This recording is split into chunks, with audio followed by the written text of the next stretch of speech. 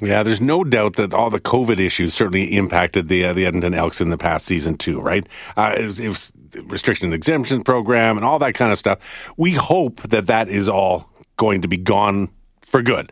We'll see. Yeah. Here's hoping, right? The Elks got dealt a bad hand. Yeah, the last absolutely. Couple of years, really, and because of the COVID restrictions, and they switched the LRT thing going on, the delays in the LRT along that line that really slowed things down. Yeah, there were a lot. The digital ticketing didn't go over very well, even though every franchise in North America pretty much does digital ticketing now. It wasn't. It was still a backlash.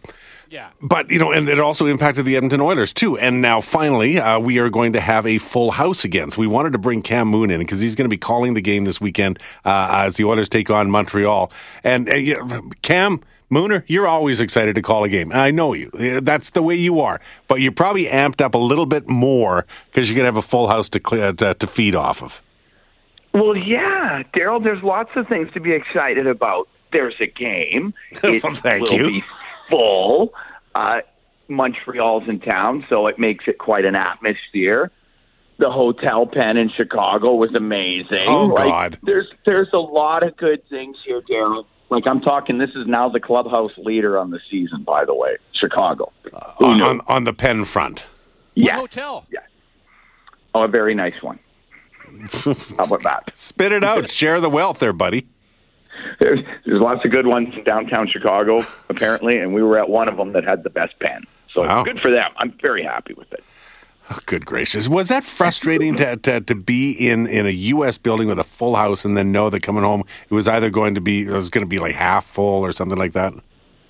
Yeah, no, for sure. You go to, Chicago was a great example. It was full. It was loud. I mean, they did the tribute to Duncan Keith, which was really cool. And then, in Los Angeles earlier this year, the atmosphere is amazing, and in Vegas. And the one that really sticks out is when the team was in Montreal and they had absolutely nobody there. It was a 7-2 game, and it didn't even feel like you were at an NHL game. But, half's not great. It was better than nothing. But I'm looking forward to full and to Saturday night and Montreal in town, 2 Canadian teams. So it amps everything up. I absolutely can't wait for tomorrow. So that's it's quick. I mean, this was a long trip. It was a 12-day, 5-game excursion, and then you have to get right back at it tomorrow. But that's life in the NHL for just about everybody right now. That the season is the games are packed in pretty tight. But I think it's gonna be a lot of fun tomorrow. Hey, Cam, that was your first trip to Chicago, right? Yeah, it's quite a town. How'd you like the anthem? It was, I was told the anthem's pretty good, and I'm thinking to myself, how good could the anthem be? Well, it turns out it's pretty good. Everybody's standing, they're making noise. The guy singing, belting it out like there's no tomorrow. It's an emotional experience, to tell you the truth. Like, I had to kind of regroup myself to start calling the game when the anthem was over. That's amazing, really. I love it. There's that one part where you don't think they can get any louder, and then they get louder. Yeah. I could only imagine what that would have been like in the old building in Chicago. It was rocking. Yeah, it was. It was the only place you made sure that you were on the air for the anthem because you had to have it because it was just such a almost a wonderful experience that you just look around and go, wow, I've never felt this before. Yeah, that's it was great. Like they love the game there. They love their team, and you go to some markets and there's some people that like the team, but you know what I mean. It's not really what you call a hockey traditional atmosphere always, and and there's been some buildings, and I mean there's been COVID issues and stuff where it's half full or whatever, so it's not quite the same vibe as Chicago. As that was That was a true NHL experience, and I feel very fortunate to have had it last night. And another NHL experience, especially in Canada. Anytime you get some of those original six, especially Montreal and Toronto coming through, it's always a wild atmosphere. You throw that in on a Hockey Night in Canada night, on a Saturday night, finally a full house, everybody full of food and beverage, the whole thing. Saturday ought to be quite the buzz, quite the entertaining spectacle, I would think. Yeah, exactly. And Daryl, the Canadians have had their ups and downs this year. There's a lot of downs. Yeah, a lot of downs.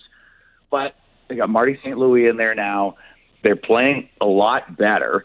They won last night in Calgary, which, Calgary's been mowing over everybody, and then there's a lesson for the Oilers, huh?